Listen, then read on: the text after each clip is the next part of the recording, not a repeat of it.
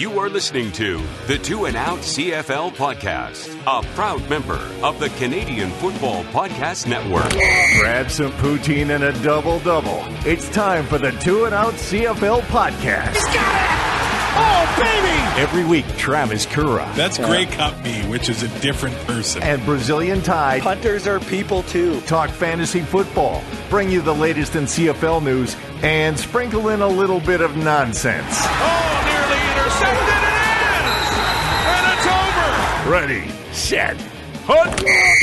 Hey, thanks for pressing play on this episode of Two and Out with Travis Kura and the Brazilian Tie. I come to you as a humble rich man, as I just won the Lotto 649, $107.10, Ty. That'll cover the podcast hosting fees. Exactly. You're the new bankroll, baby. When I checked the ticket in the grocery store, man, I popped. But I was trying not to do it like so obnoxiously because it's $100. But it's the most I've ever won in the lottery. So, but it's $100. Yeah, when I leave the grocery store getting paid $85, I'm a happy guy. And you come away with food. Yeah. I've never seen you upset with food. No, I can't wait to dig into those tater tots after the show here. But you're at camp. Did they first night back in camp, ham and scalloped potatoes. Oh, wow. So in all my glory. It's not so bad after all. And you can ask Steve and Carrie. I called it when I was at their house yesterday. I'm like, Sunday night, really hoping for scalloped potatoes and ham. It's got to be. It has to be. It's destiny. And sure enough. Welcome back. The welcome committee for Brazilian Tie. Everybody asks, oh, how you doing? I'm like, I'm in my own personal hell. I hate it here.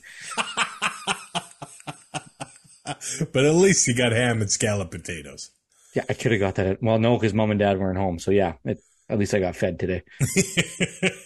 Week 5 started with a doozy Brazilian Tie.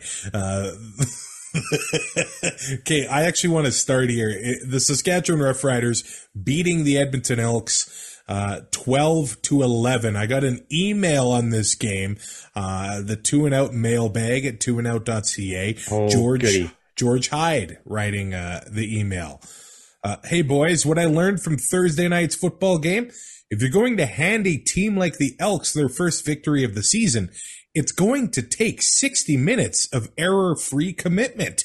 It's not enough to give them opportunities. You have to make sure that they capitalize on them. The Riders almost made it look easy for 57 minutes. Then, with 3 minutes left on the clock, they totally lost focus and started playing football. Suddenly, there were zeros on the clock, and the Riders players were standing around looking dumbfounded, trying to figure out how they let the L slip through their fingers. And the real dagger in the heart, late in the game with seconds left, there was still some faint hope. The Riders had almost lured the timid Elks back into field goal range, and Nick Marshall decides to try and jump a route. Appreciate the show. That's George in Peachland. I think that sums up the game pretty well, man.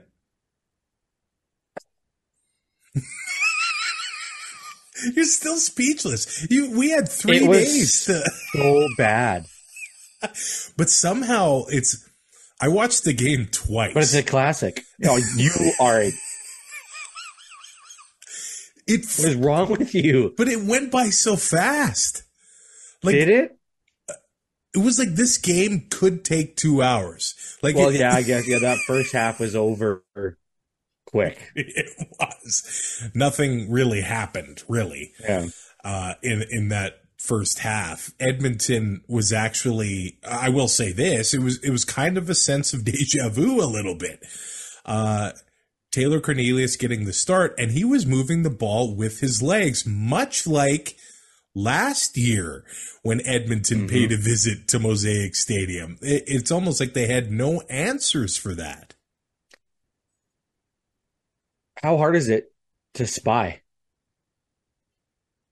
Like, we've seen teams send 3, drop 9 against Cornelius. And it takes a while for them to adjust, but like, drop 8, have a guy that spies him because you know that he is super mobile. And especially against the Riders, it seems to be their kryptonite is Taylor Cornelius in the last 2 years. Like it's one of those things where it seems like an easy fix, and maybe we're wrong, but it just seems like it's starting to feel like 2022 again.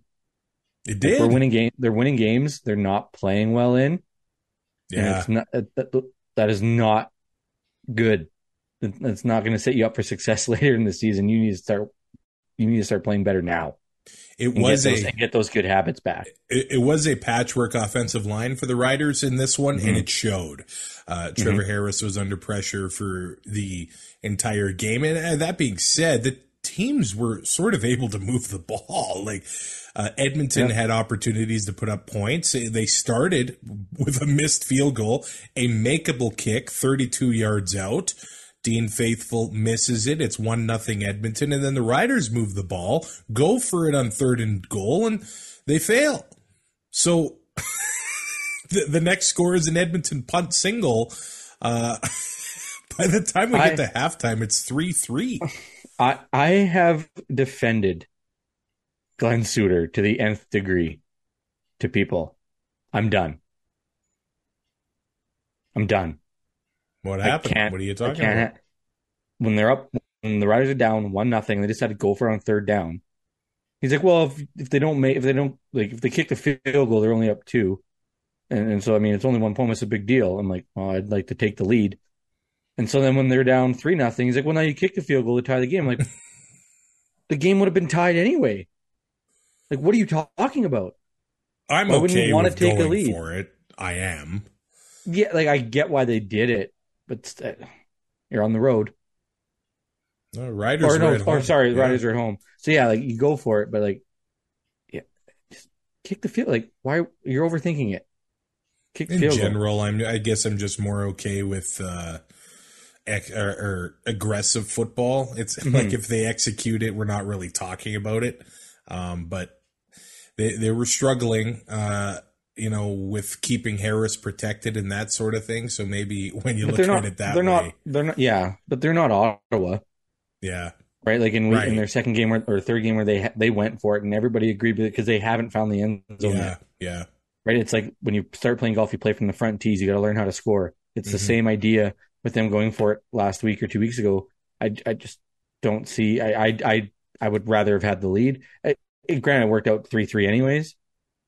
But I mean, it maybe changes depending on possessions and starting yards and all that stuff. Like it's butterfly effect. But yeah, Glenn Suter just rambled on about, you're not losing anything. I'm like, well, you're still down a point, and it turned pretty big point.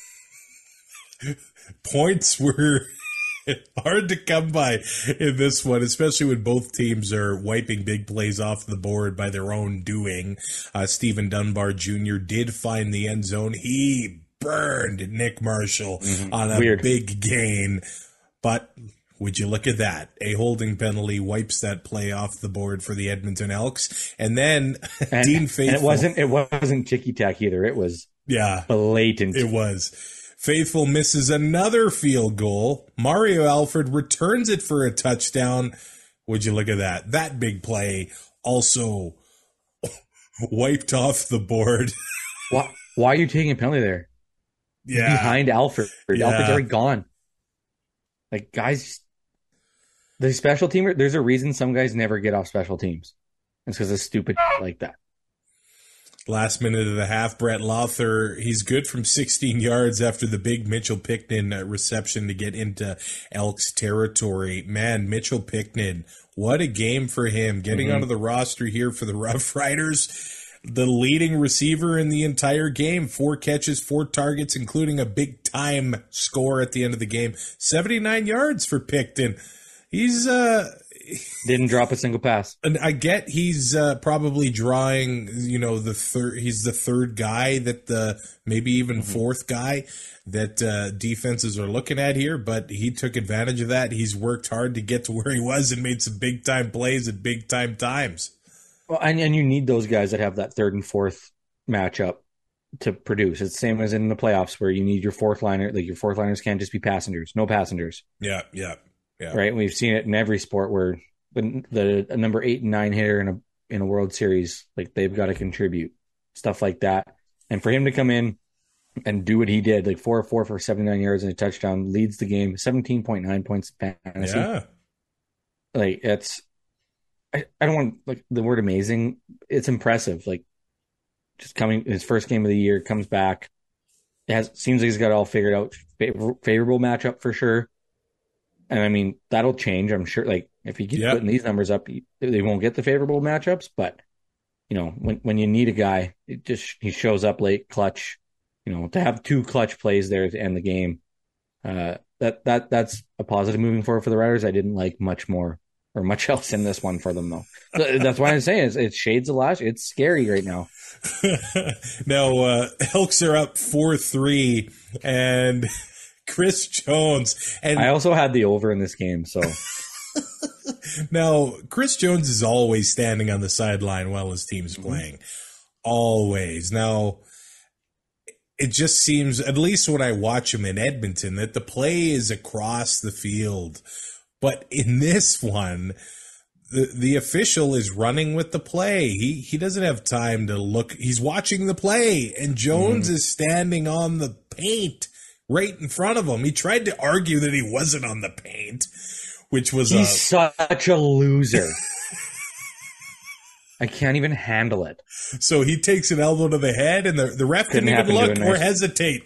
Flag in the air. 100%. Like, who do you think you are, Mike Tomlin? But then, he takes 2 giant steps back.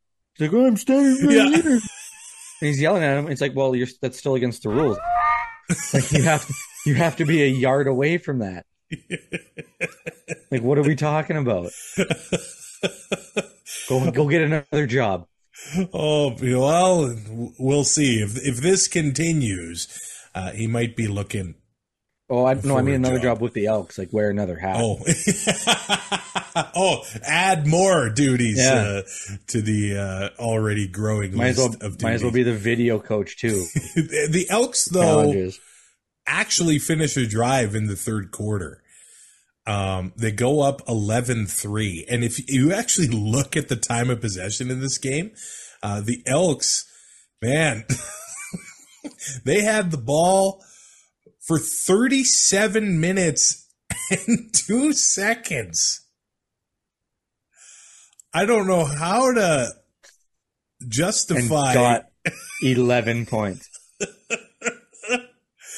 Not pretty football, to say the very least, but at that score, there's some extracurriculars. Teams are getting frustrated with each other. I love when a ref is about, I don't know, 5'7" and trying to hold Micah Johnson back. It's me. Hi, it's me. I'm the problem. It's me. I'm just stepping back, and whatever happens, happens. Yeah, let them go. They'll figure it out. They're big boys. And then, so the Riders driving the ball again, and Trevor Harris throws a brutal interception in the end zone. So I stood up. I'm like, well, he's 3 for 3 on this drive. This one's going to be caught. It was caught. Yeah. By an elk. Double coverage and looked like underthrown, really. Like, it was just not bad. A pretty interception at all. So that's where Cody Fajardo fans and Trevor Harris haters use their platform to say, see, we got the wrong quarterback in the deal. I think. Yeah, Fajardo has never thrown a pick in the end zone. Yeah. I think there's something to be said, too. Both guys probably did need a change of scenery either way, so I think it was probably a positive for both teams. I think Fajardo's needed new training staff. Yeah, I think so, because he's going to get sacked just as much, if not more, and maybe break his own record for taking sacks in a single season. But with 1:04 left in the game, the Rough Riders finally find the end zone. And I honestly, Ty, I don't know if I've seen Trevor Harris play like that. He was all of a sudden looked like one of the most mobile QBs in the league because he had to be. He had to be. Like you mentioned, patchwork offensive line. Yeah. He normally gets the ball out fast, but he just Edmonton, they can play defense. They have the horses there to do that. And so I imagine like the reads, like it's tough to get a ball out quick, especially when you don't have the likes of, a guy like Darrell Walker and Schaefer Baker's not playing. Keon Schaefer-Baker, thank you. Right? Like, I mean, Kaiser, you're able to key in on guys. Moves aren't quite there. You got some young guys in there, Picton included. Like it's tough to get that ball out quick because you don't want to throw a pick. You'd rather take the sack. And it just so happened that Picton was able to leak out on that out route, and he was wide open. Now, it was a 10-play, 78-yard drive. And on that drive, Trevor Harris was sacked twice by A.C. Leonard. It's not often on a drive where you get sacked twice and still give up the touchdown or still score the touchdown. Sam Emelis had a 16-yard catch on that one. He had kind of an off and on day, a tough drop here and there. He took penalties. He had, I think, one of the best catches of the season when the Riders were backed up right to their goal line that got them some breathing room on that drive. And they end up finishing this one, you're right, to Mitch Picton. It was just a 4-yard touchdown, but they still needed that 2-point conversion. They got it. Tie game, 1:04 left, and this is when the real fun starts, Ty. I don't blame Sims at all. It has to be on the coaching, I think. 100%. And I realize 100%. He needs to know the situation. You catch this ball no matter what, and it cannot stay in our end zone. He needs to be told that. And told, if you're not going to get it out, punt it. Like it looked like in his head he thought if this ball's going to land inside the 10, I'm going to let it bounce. And it's a touchback. Yeah. Right. It's one of the, like, the rules are not the same, and he wasn't 100% on and clear on all of them, and it falls on the coaching staff. This is one of those things where you don't see a game end like this, I think, in September or October. But in June, July. I was also very upset. Why? So hear me out. This game, you send this game to overtime. Okay? It's 11-11. Yeah. I needed 44.5. So we're at 22. Correct? My math is good on that? If they would have gotten you to the over in overtime, I would have been blown away. You get Riders win the toss, they like to go second. Yeah. Both teams get a touchdown and a 2-point convert. 16 points. Now we're at 38.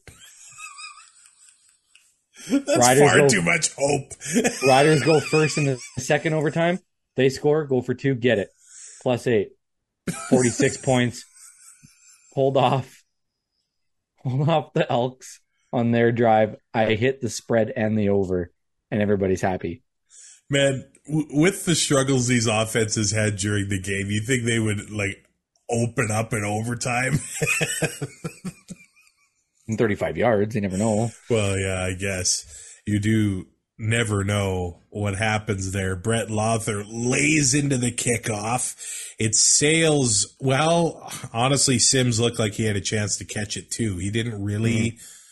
It looked like he didn't plan. He's super lazy going back to get it. That ball is live. Well, they could have recovered it for a touchdown, too. The Riders are all onside. Yeah. There was so much that went on. Like, a Rider could have just picked up the ball and it's touchdown Riders. Yeah. Which would have been even more hilarious, I think. It would have been. It would have been great. It doesn't matter what league, that would have been a touchdown, right? Yeah. No, because in the NFL, if it touches the end zone, it's a touchback. Oh, okay. No matter what. Okay. Which is dumb. Yeah. That is kind of dumb. Just get rid of the kickoffs. Give the team the ball to 30. Don't waste my time with commercial breaks. Might as well. So Taylor Cornelius, he takes a pass. He hits Maurice French. They take it to the Rider 50. And then there's an incomplete pass. It is 2nd and 10, 27 seconds left. Taylor Cornelius picked off by Nick Marshall. For the second Rider game in a row, it is sealed by Brazilian Ty's favorite player, Nick Marshall. Nick Marshall is that guy that scores a hat trick and is still -3. Well, yeah, he got burned again in the game, but he came back on a holding. Yeah. Like, Riders win. It is ugly, but I guess it counts, Ty. They don't ask how, they just ask how many. I am dumbfounded with what's going on in Edmonton. Like, how can you continually come up with new ways to break your fan base's heart and just shatter it into a million pieces? A loss like that is just brutal. But hilarious. Like, you have to look at it and be like, I expect nothing less. Kevin Brown had 15 carries for 65 yards. Shannon Brooks had 6 for 20. Taylor Cornelius, 17 to 29, 226 yards. The interception at the end. He did have, I guess, the rushing touchdown there. So that was his fantasy night.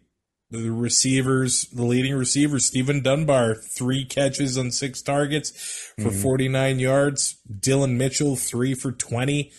Shannon Brooks had a 31-yard. I mean, what a rough game to watch here.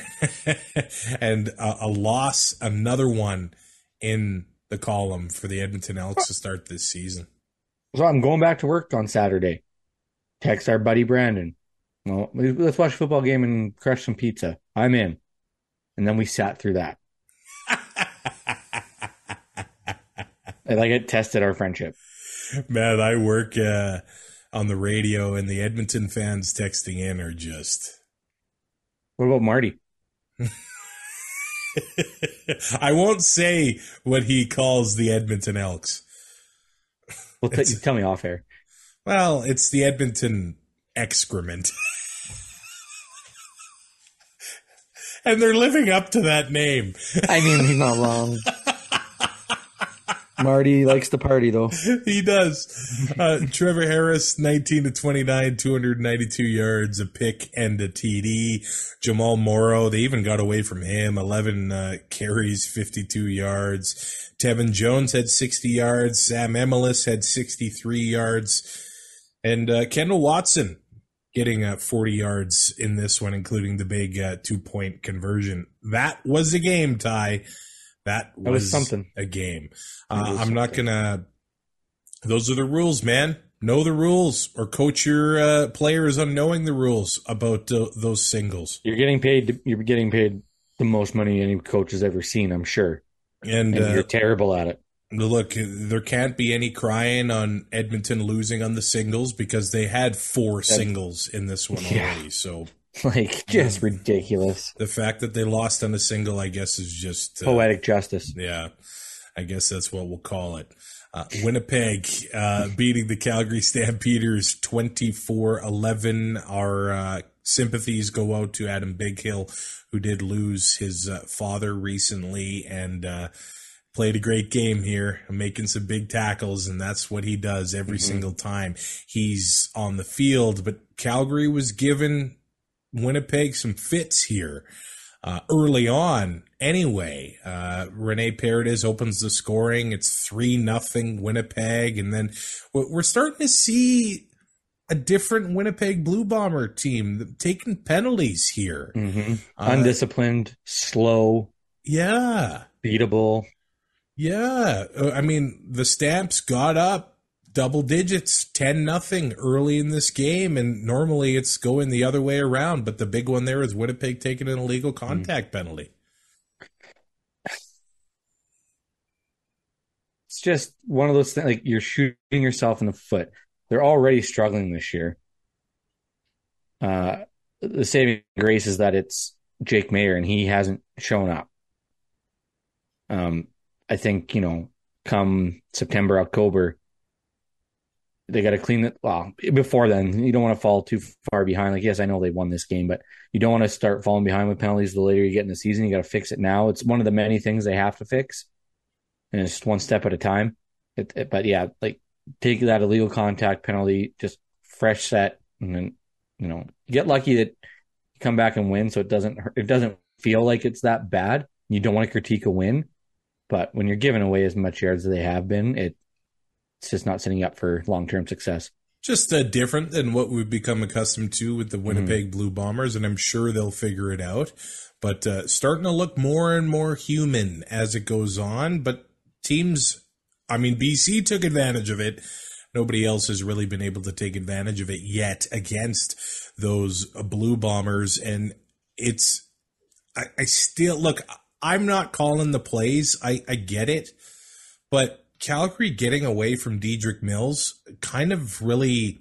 It doesn't make any sense to me. He was running mad, and the collisions that he was delivering to that defense, he met Brandon Alexander a few times. Like, that is football, man. And he had himself 14 carries, 97 yards, and the touchdown. And then as the game went on, and I know Winnipeg fought back and they took the lead, but they totally weren't giving the ball to Dedrick anymore when they and then had you wonder great why success. why Jake Mayer struggles. Yeah, I can't figure that out. Like if you're going to commit early, when you're down like 10 nothing, it's first quarter. Like, there's still lots of time. Like, you can still commit to the run. They were up 10-0. Or they were up 10-0. Sorry. Yeah. So you have to, run the ball, and then, Winnipeg starts mounting the comeback. Why would if it's still working? I don't know why you would go away from it when it got you a 10-0 lead. Like, it just makes no sense. Well, the Stamps had 10 points in the first quarter, 1 point the rest of the way, with the Bombers outscoring them 24-1 after the Stamps got up to that 10-0 lead. So what do the Stampeders do here? They have a very inexperienced receiving core right now. Luther Hakanavanu ended up missing this game. Rice and John making his first start. All they really had was Reggie Bagleton. Mark and Michelle back in there, back in the CFL, making his return for the first time in about 5 years. They were looking his way a lot, but those Bombers defenders were priding themselves on shutting him down, and they were all over him. And they were still throwing his way. It just appears like this might be a bit of a long season in Calgary, and that feels weird to say. Well, right now, I think a few teams are in for a long season. Like, you look at it, there's 4 starters right now. Yep. And a lot of it is quarterback play. Mayer is struggling. He threw for 122 yards. Yep. And an interception. He had 2.9 fantasy points, 14-25, like barely over 50%. Like, I know they wanted to move on from Bo. It was a money thing, and Mayer showed that he could play at those 300-yard games. Yeah. Granted, he only won one of them, but there is a dearth at that position on a lot of teams, and it's starting to rear its ugly head. And these teams are going to fall behind. When I watch the games, I just see that the D-lines are just way better. So way much more better. Talented. And I think maybe part of it is that teams are deciding to hide their Canadians on the offensive line. And I wonder if there's going to need to be a bit of a change in philosophy when you're building a team. What would you rather have? Of course, you rather have strong lines. Yes, you do want 4 Canadians, 3 really strong Canadians, and 1 you got to quote unquote hide. Yeah. Or do you want Matthew Betts? Yeah. I know what I want. I would rather have 2 on the D line and then kind of build that way. And I don't like talking about the Canadians that are weaker on the offensive line or saying that they're inferior players. But I remember last year, it's like a Logan Ferland comes from playing, for the Regina Thunder, and then the next year he's lining up against Armando Sewell and Willie Jefferson, and have fun. It's a guy he's probably going to need 4 or 5 years to adjust to playing that level of competition, Right. But I think gone are the years of hiding. Guy, if you can't put 4 Canadians on an offensive line, you can only go 3. You got to find somebody else to go and play at another position, whether it's receiver. You got to be able to find those Brady Oliveras. Yeah. right? The match you bet. You think how angry is Edmonton right now? I don't know. He's a different guy in BC somehow. He was not near that level of play in Edmonton. No. Yeah, if you can find a Betts or a Mwamba or an Oliveira, those like Oliveira especially, the ratio busters. Mm-hmm. Talk about it all the time. Like if you have a guy that is the best at his position, Enoch Mwamba, arguably one of the best linebackers in the league, Canadian. Tunde Ndeleke, Canadian. Is he not? Yep. Like Taylor Loeffler, greatest safety to ever play the game. Like these guys, like it just showed. Like you need it's the Canadians that win you great. Like the team with the best group of Canadians, it's usually the team that wins the Grey Cup because you're able to put Americans at spots that aren't traditionally American spots, like on the offensive line. They're bigger, they're faster, they're stronger. Like that's just the way it works. And you have those guys that play the non-traditional spots as a Canadian. It just makes your team so much stronger. It's almost and we're seeing it. It's like you have to give up everything to make sure you have the strong left tackle and the strong right tackle, no matter who it is, no matter where they're from, pay them what they're worth, and then the rest of the things will fall into place. And and maybe don't move them to the other side. Yeah. And they had Bryant and Hardrick long before things started going well in Winnipeg, and they stuck the course. Yep. They stuck the course. Late in the half, and it's always these touchdowns going into the room at the break that just crush you. And Greg McCrae, I think, is going to find his way onto that Bomber roster and be one of those home run hitters and a danger to score from anywhere on the field because they hit him with that 68-yard touchdown. So close. So close. Man, almost the best touchdown of the year, but he is a burner. And they hit him for 68 yards. It's 11-11 at halftime, and that was the end of the success for the Stampeders, Ty. You hate to see it.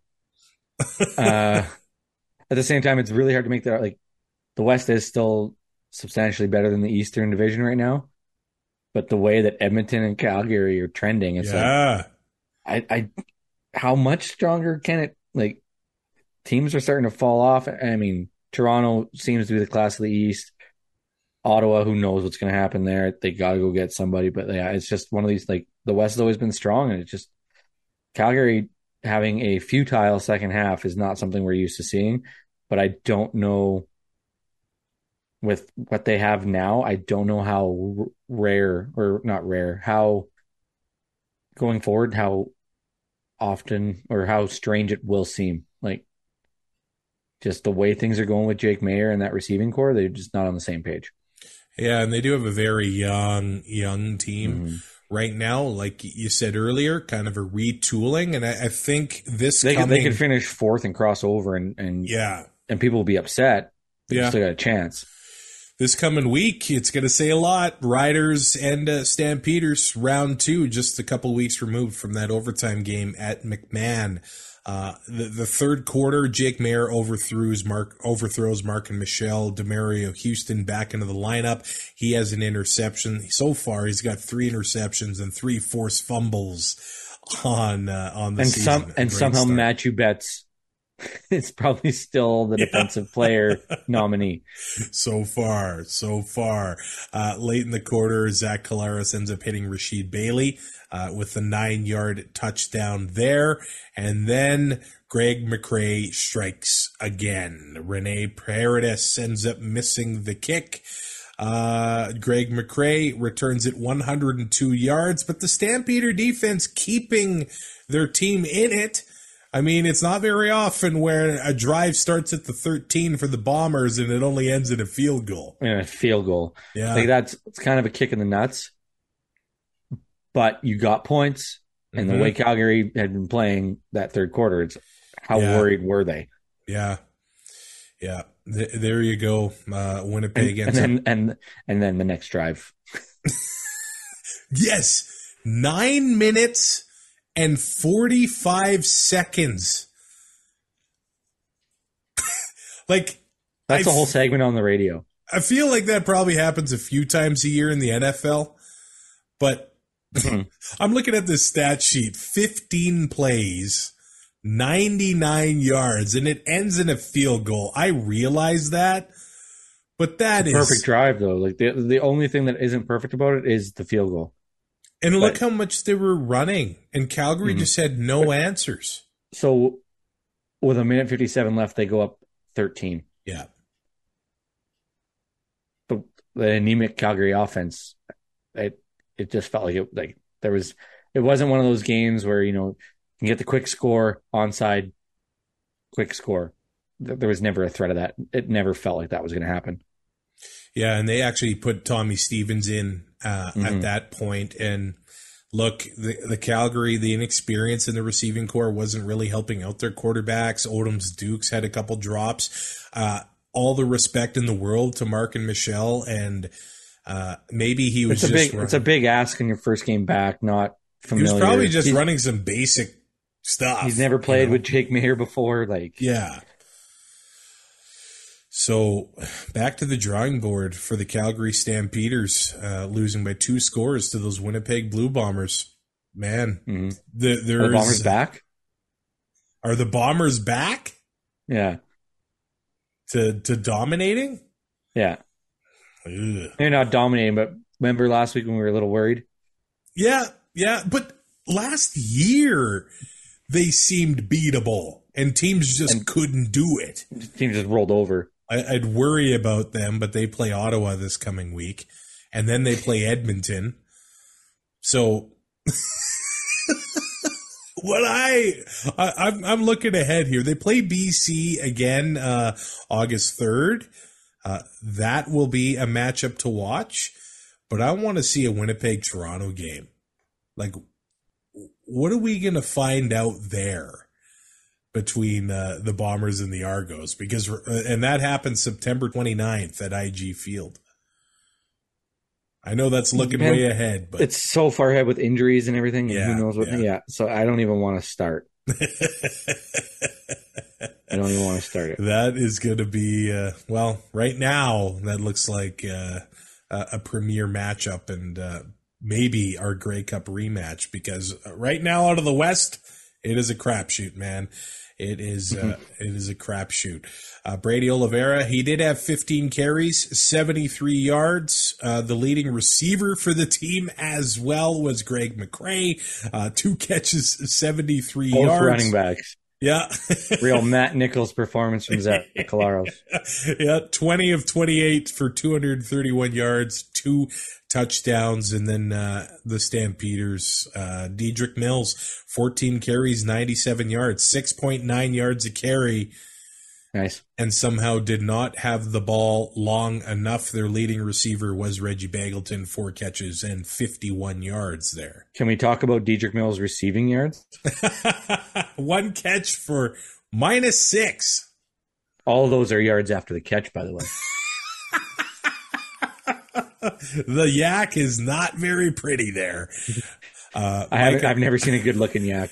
Micah Awe, 10 tackles, probably playing a little too hot at the end of the game there. I felt like he was taking some shots. He was. Zach Collaros got sacked 3 times. But for the Bomber defense, it's just another one of those even performances, I would say, from them. Mm-hmm. No real dominant performers, no 10 tackle guys, but Adam Bighill had 7, and Willie Jefferson seems to be back to the player that the 9-foot wingspan. Yeah, the 9-foot wingspan guy. 2 sacks in this one for Big Willie Jefferson. Did he not have a pass knockdown too? It's not on the stat sheet, but I think he did deflect one anyway. I thought so. That I remember.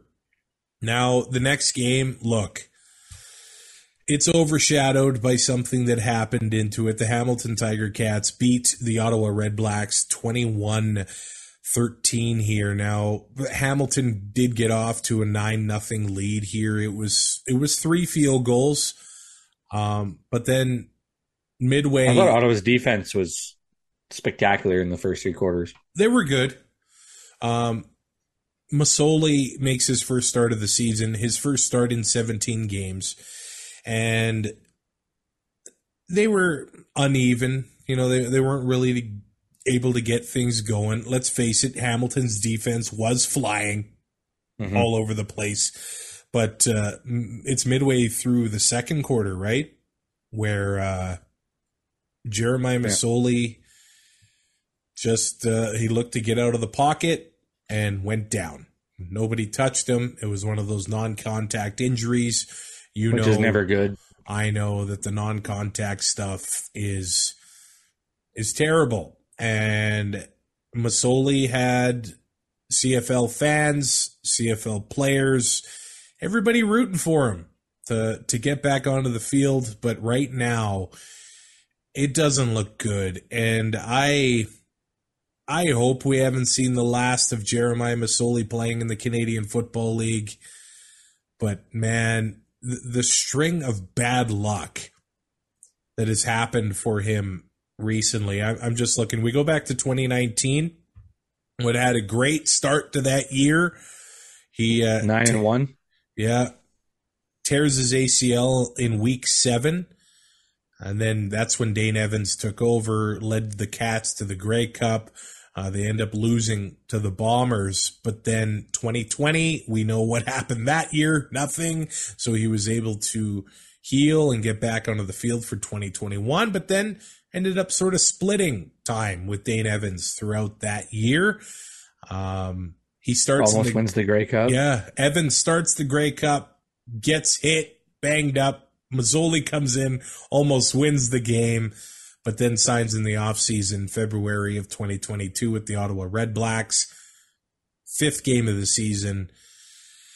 That dirty hit, that incident from Garrett Marino and the Saskatchewan Roughriders. He gets knocked out for the rest of the year, misses 17 games, gets back in, non-contact injury, not even halfway into the game.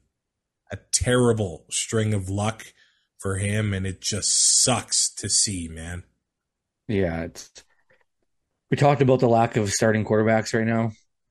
It's a huge blow to not only the Red Blacks and to Masoli, but to the league as well. Like, he's one of those guys where everybody was excited for the return, especially in Ottawa. They need something to get that fan base going again.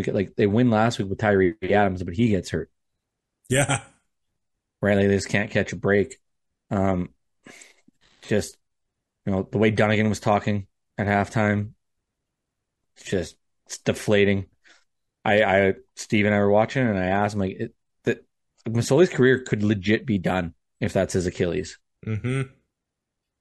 Like, it's one of those things. Like, it's hard to come back from. It's a long rehab. His one knee's already banged up. His other leg was banged up last year. It's at some point, and Eddie Steele even said, you have to get your life sorted outside of football so that when it's over, you have something to slide into. Whether or not he does, I don't know, but I don't want it to be the end.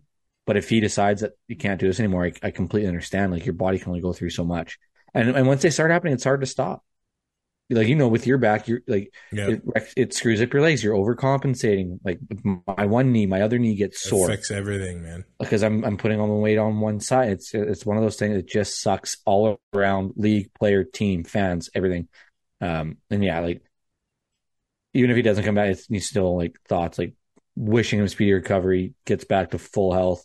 Whether or not he plays football again, I think is back burner stuff right now. You just want him to be able to like, he's got kids. Yep. Like, you see these guys quitting sports at 30. I know. Like, I want to be able to walk. I want to have my faculties about me to take care of my family, and they go into something else. So, I don't know if he doesn't play, I could see him wanting to get involved front office and coaching wise, maybe, whether that's in the CFL or whether it's closer to home. I don't know, but yeah, it's brutal to see, and just brutal luck for the guy. It was his return to Tim Hortons Field, and even while he was hurt, taking pictures with both fan bases. Yeah, man. So on the play he gets hurt, Ottawa ends up kicking a field goal on the next play. So it's 9-3 at that point. And moving along, I mean, Dustin Crum comes in. Now Ottawa's back to, their fourth option. Like, Nick Arbuckle's not even 100%, and I don't even know if they want to go towards him here. Like, do you go to BC and ask about Dom Davis? Now, you thought I was going to say Dane. Well, because Farhan Lalji said that BC's not giving up Dane Evans. And that Hamilton didn't want him in the East. Where if I'm Hamilton, I might want him in the East, honestly, but... You want to get picks or what? You want to inflate those stats? Yeah. But, like, do they make that call about Dom Davis and bring him back? Maybe. And I know there's all sorts of talk about McLeod Bethel-Thompson. I don't know if he wants to come back. We don't know that. Yeah. So... Kyle Loxley getting traded again? Maybe. Maybe. I've seen Russ Jackson a few times. He's looking pretty good. He might as well just put the pads on him. Damon Allen? See what happens. Maybe Kerry Joseph could turn this franchise, or not Kerry. Henry could turn this franchise around. Aaron Durant, is his elbow okay? Now, here's the thing. Like, Dustin Crum actually gave them a shot to win this thing. He ended up putting them in the lead. He fooled the cameraman. Yeah. It was such a good RPO. It was 10-6 Ottawa late in the first half. And I mean, look, Crum, he's just kind of running for his life, and he's kind of just improvising on the go here, trying to keep the team in it here. He had himself 6 carries for 91 yards, so Hamilton was having trouble figuring it out early on. Well, and I think a lot of that too is, he doesn't have a lot of reps, doesn't have a lot of time with the number ones. Mm-hmm. Not that all the number ones are even out there right now for Ottawa, but it's kind of a, if that first or second read isn't there, don't be waiting for something to open up. Just take off. If you're able to, just keep the play alive. Yeah, and it works for a bit until teams start to figure it out. Right. Well, there we go. I mean, somehow the Red Blacks lose their starting quarterback and they go into halftime with a lead. And I had Ottawa money line. You did? Yeah. I wonder if you were maybe thinking about bringing that. They even extended their lead to start the second half with a field goal drive going up. And then I looked 13-9. And then I looked at what the live odds were for the Ticats. What was it? I got up to like plus 135. And did so you? I'm like, they know they're coming back, so I'm not even touching it. And you put some money down? No. Well, should have. I also lost on the Jays yesterday with Kevin Gosman on the mound. They got no hit by 3 different pitchers.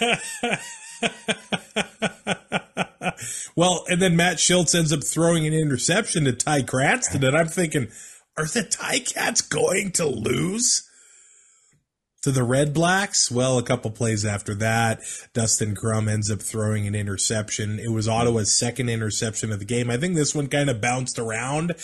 Richard Leonard did the bulk of the work. Simone ended up being in the right place at the right time. And, that meant a lot to him to get a turnover and get that defense fired up, because on the very next play, they end up hitting McAllister for 64 yards. And then the Ticats take the lead, missing the extra point. Am I seeing that correctly? Mm-hmm. So it's 15-13 at that point, and they really didn't look back from that point forward. It's not like they it's not like they took off with it though either. That's true. Yeah. Like, Ottawa's defense kept them in this game. They did. They did. Other than there was a play. Oh no, I'm thinking of a different game. They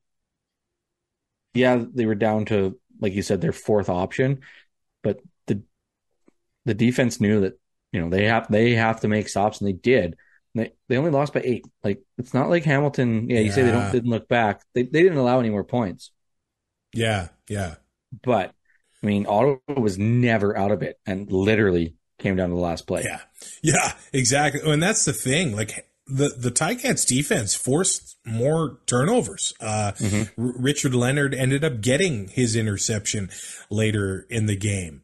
And they traded fumble recoveries there late in the third quarter. Yeah. So the ball ended up becoming a bit of a hot potato here. And Dustin Crum, he's taking hits. Let's be real here. He needs to learn how to slide. Yeah, he does. He does. That Ticat defense was getting after him. The Ticat defense had Tim Hortons Field rocking, and that ended up probably being the difference in the game there. But some bizarre clock management, I thought, from the Ticats at the end of the game. At the end of the game, how did the Ticats take 3 time count violations at home? Punt, field goal, and on an offensive play. Yeah. That's brutal.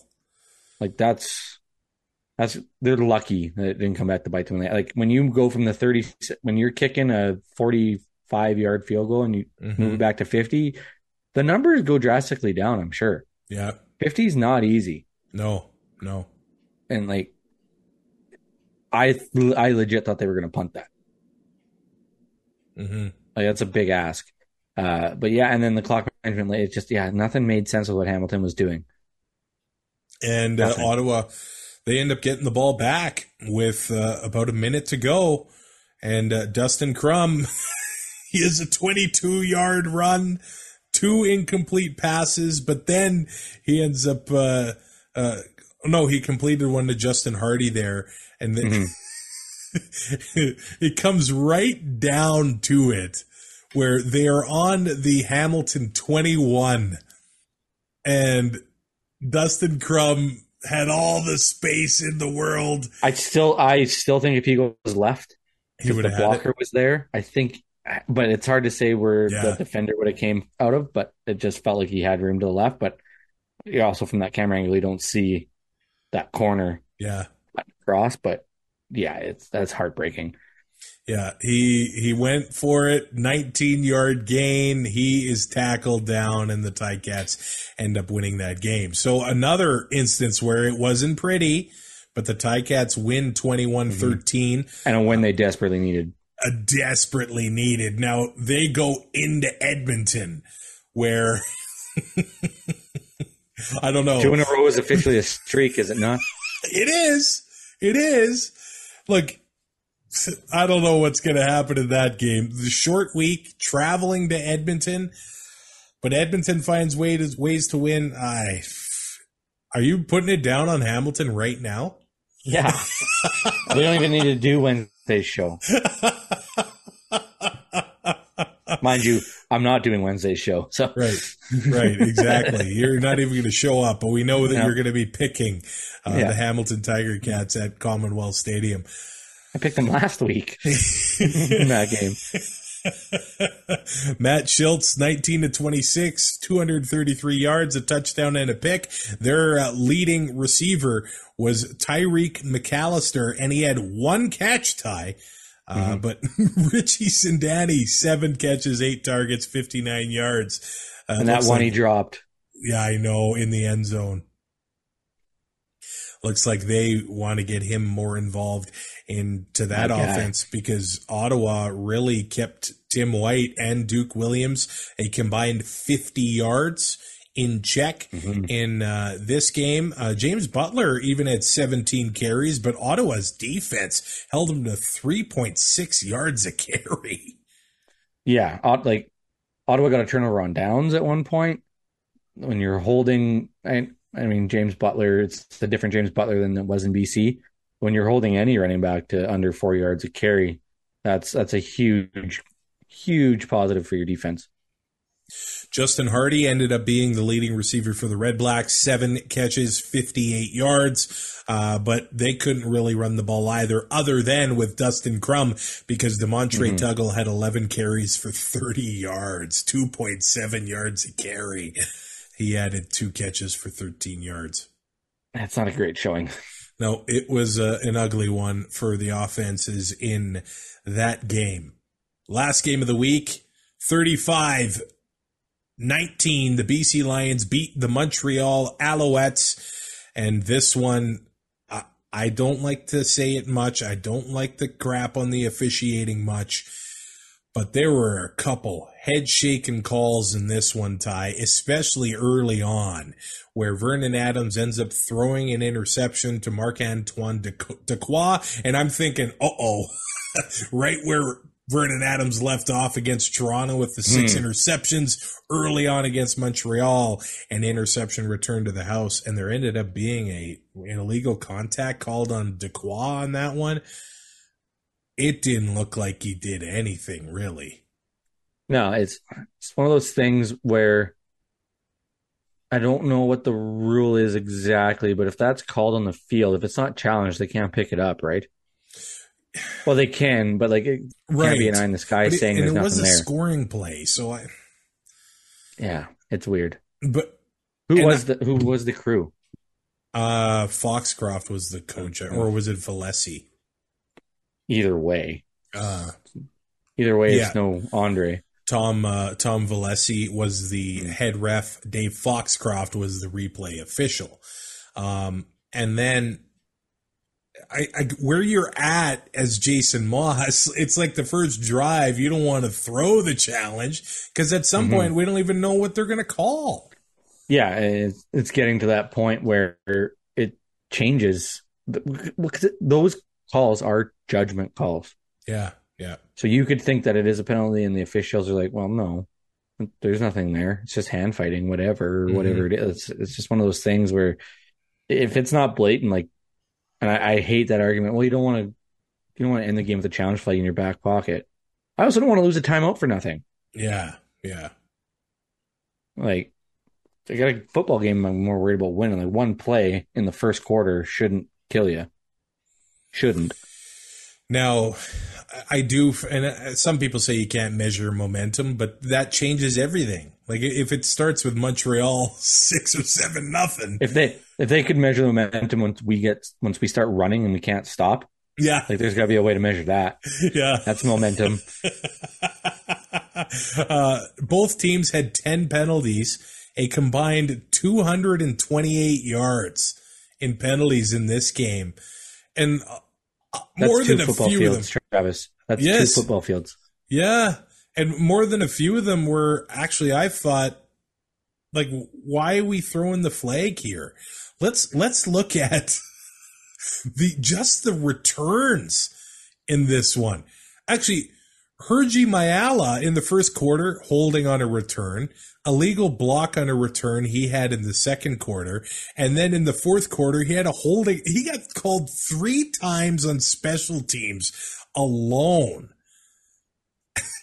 We're looking here. BC ended up taking a holding in the first quarter. Actually, they had 2-on-1 play. Yeah, of course he did. Montreal 39 takes an illegal block on a return in the third quarter. Jeshrin Antwi takes a illegal block on a return in the third quarter. And then BC 32 takes a holding in the fourth quarter on a return. This was absolutely brutal. And did you notice what was happening in the There's 8 penalties on returns. And a lot, I don't know. I hate this, the whole thing. There is no way there is 8 penalties on the returns. No. 8 legit penalties. And let's face it, sometimes, there's holding on almost every play on offense. It doesn't get called every play. But then the returns, let's just throw it. Yeah, let's take all the excitement out and just kill the entire flow of the football game. Yeah, even if it has nothing to do with the play. A few of them do, of course. Of course. And but if it's on the other side of the field, don't really need to call it. He wasn't going to get to the guy.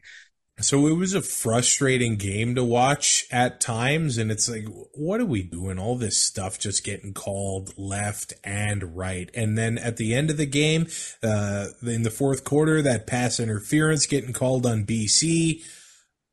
I got to be honest, man, I don't know what they saw there either. It just kind of looked like a makeup call from the first point of the game. Yeah, but at some point, a makeup call, I know it's So probably they shouldn't exist, but it's human nature, right? Yeah. And I mean, you hear Tim Peel with the live mic last year for the NHL. Oh, I owed them one. It's like, shut the up. You just confirmed what everybody thought to be true. Yeah. And look, I don't like talking about the officiating this much because for the most part, but in this one, it just slowed the game down so much. I don't know if it makes a difference as to who's winning or not.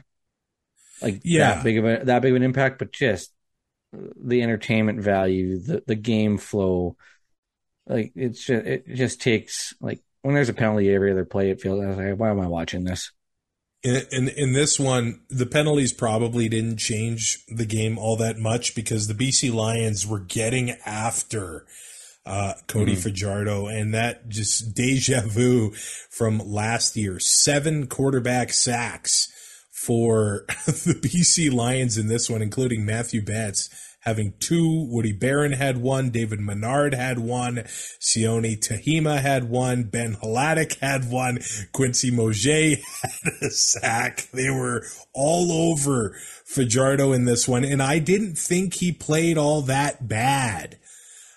24 of 39 for 280 yards. He didn't turn the ball over. Took care of the football. He did, and I mean, that's a lot to ask, especially when you're under that kind of heat. And with who is in the secondary for BC. Yeah.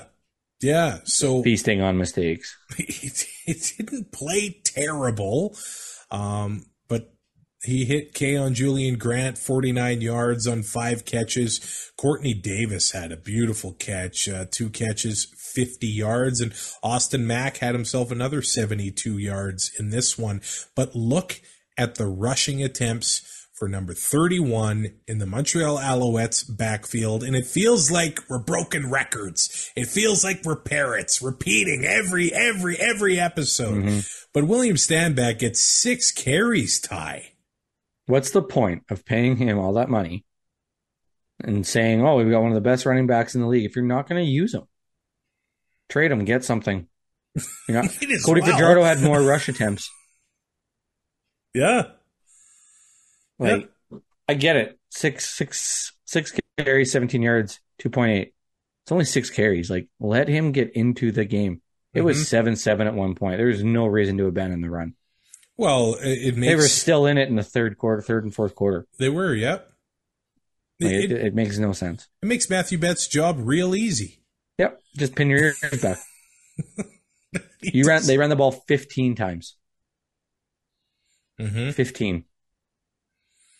Now, I don't know if this game looks completely different if that interception to start the game ends up standing. But Vernon Adams Jr., he has 80% completion percentage, 20 of 25, 283 yards, and the touchdown. And that touchdown throw he made to Javon Katoy was 2 defenders in the area, and it was picture perfect. If that's not put where it was, it's incomplete or picked. Like, it's too bad thing. There's only 3 things that happen when you throw a football, and 2 of them are real bad. Yep.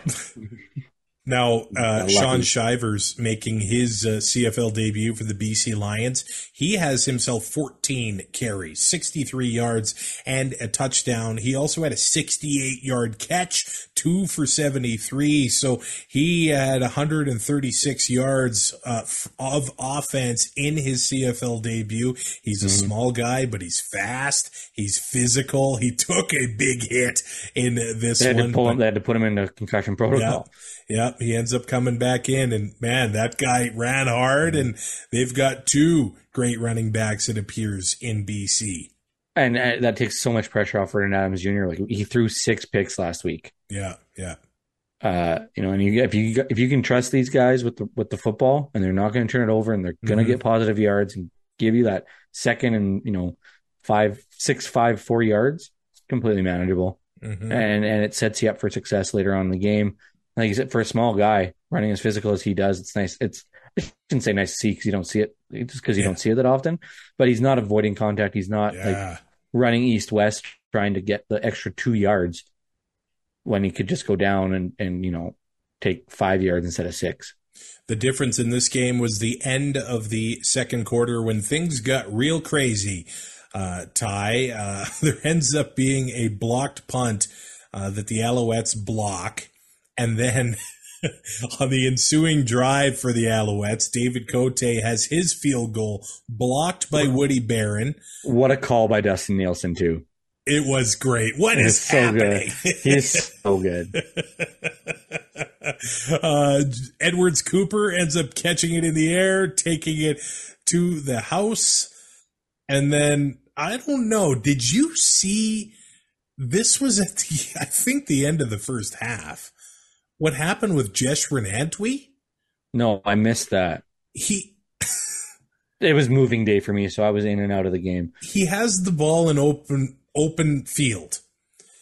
He's running, and it's 2nd and 16. He puts the ball, he looks like he's considering kicking it.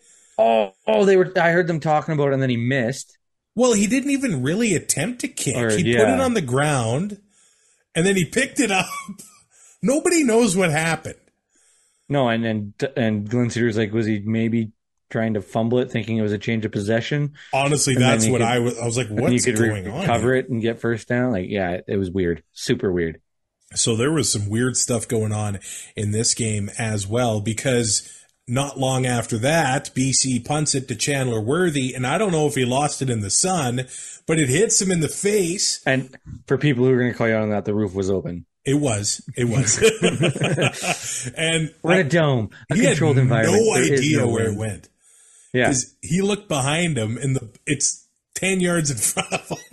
So the Lions end up recovering that, and they get a field goal, and they take a lead 24-10. So there was a lot of crazy stuff going on this game. And that's what you get when you put CFL games on a Sunday. Yeah. I think that's exactly what happened. I mean, Montreal was in it for the most part, but they can't protect Cody Fajardo. And when that happens, and you've got a defense, you can't allow like 7 Lions, sacks. No, exactly.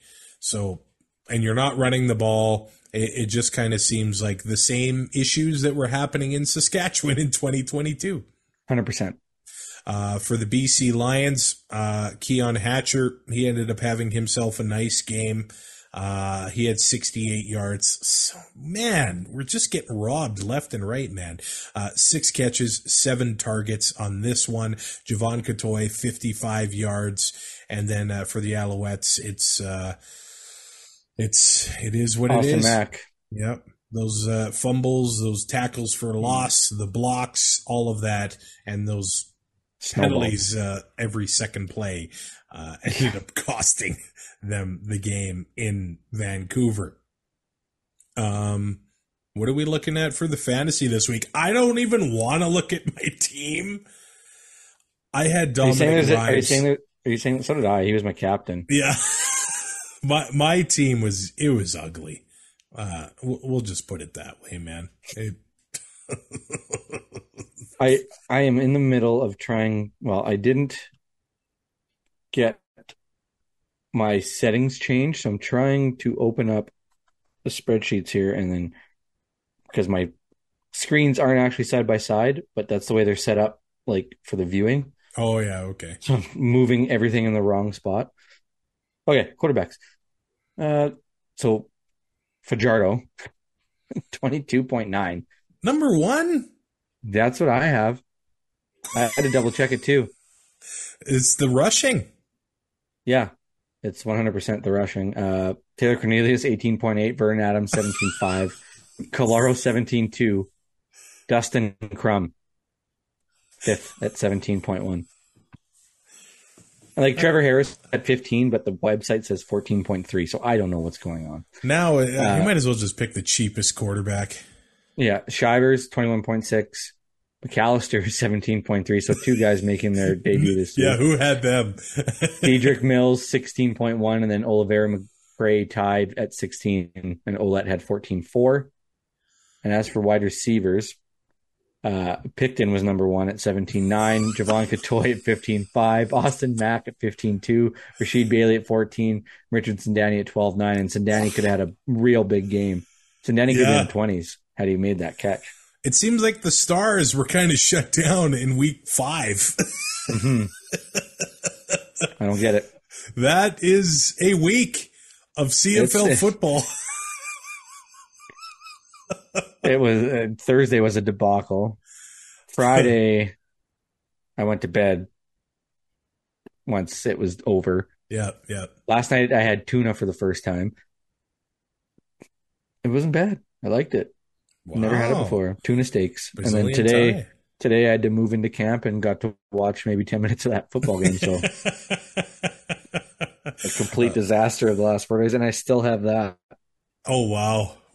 This coming week, a little bit of a different week 6 because there's a doubleheader on Saturday. There's no and I'll probably miss. I'll be able to watch the late game for sure. All right, perfect. It seems weekends out here ghost towns right now. Okay. Week 6 here is on the way. It seems like there's big happenings, big news happening every week, but that's every season in the Canadian Football League. You can subscribe to Two and Out in your favorite podcatcher, comment and subscribe on YouTube as well. And you can support the show on Patreon. I'll be back with a week 6 preview. Brazilian Ty won't, but he'll be here for a week 6 recap as he is in the great province of BC, making that Shane O'Mac literally there is literally a forest fire 15 minutes from camp. Oh. Yeah, I watched the helicopter pick water up today and then fly over. Yeah, the smoke has returned with a vengeance to central Alberta as well. So hope you're safe wherever you're listening to the show, and we'll talk to you soon to get you ready for week 6. Thanks for listening. Find more great shows like this at CF Pod Network on Twitter.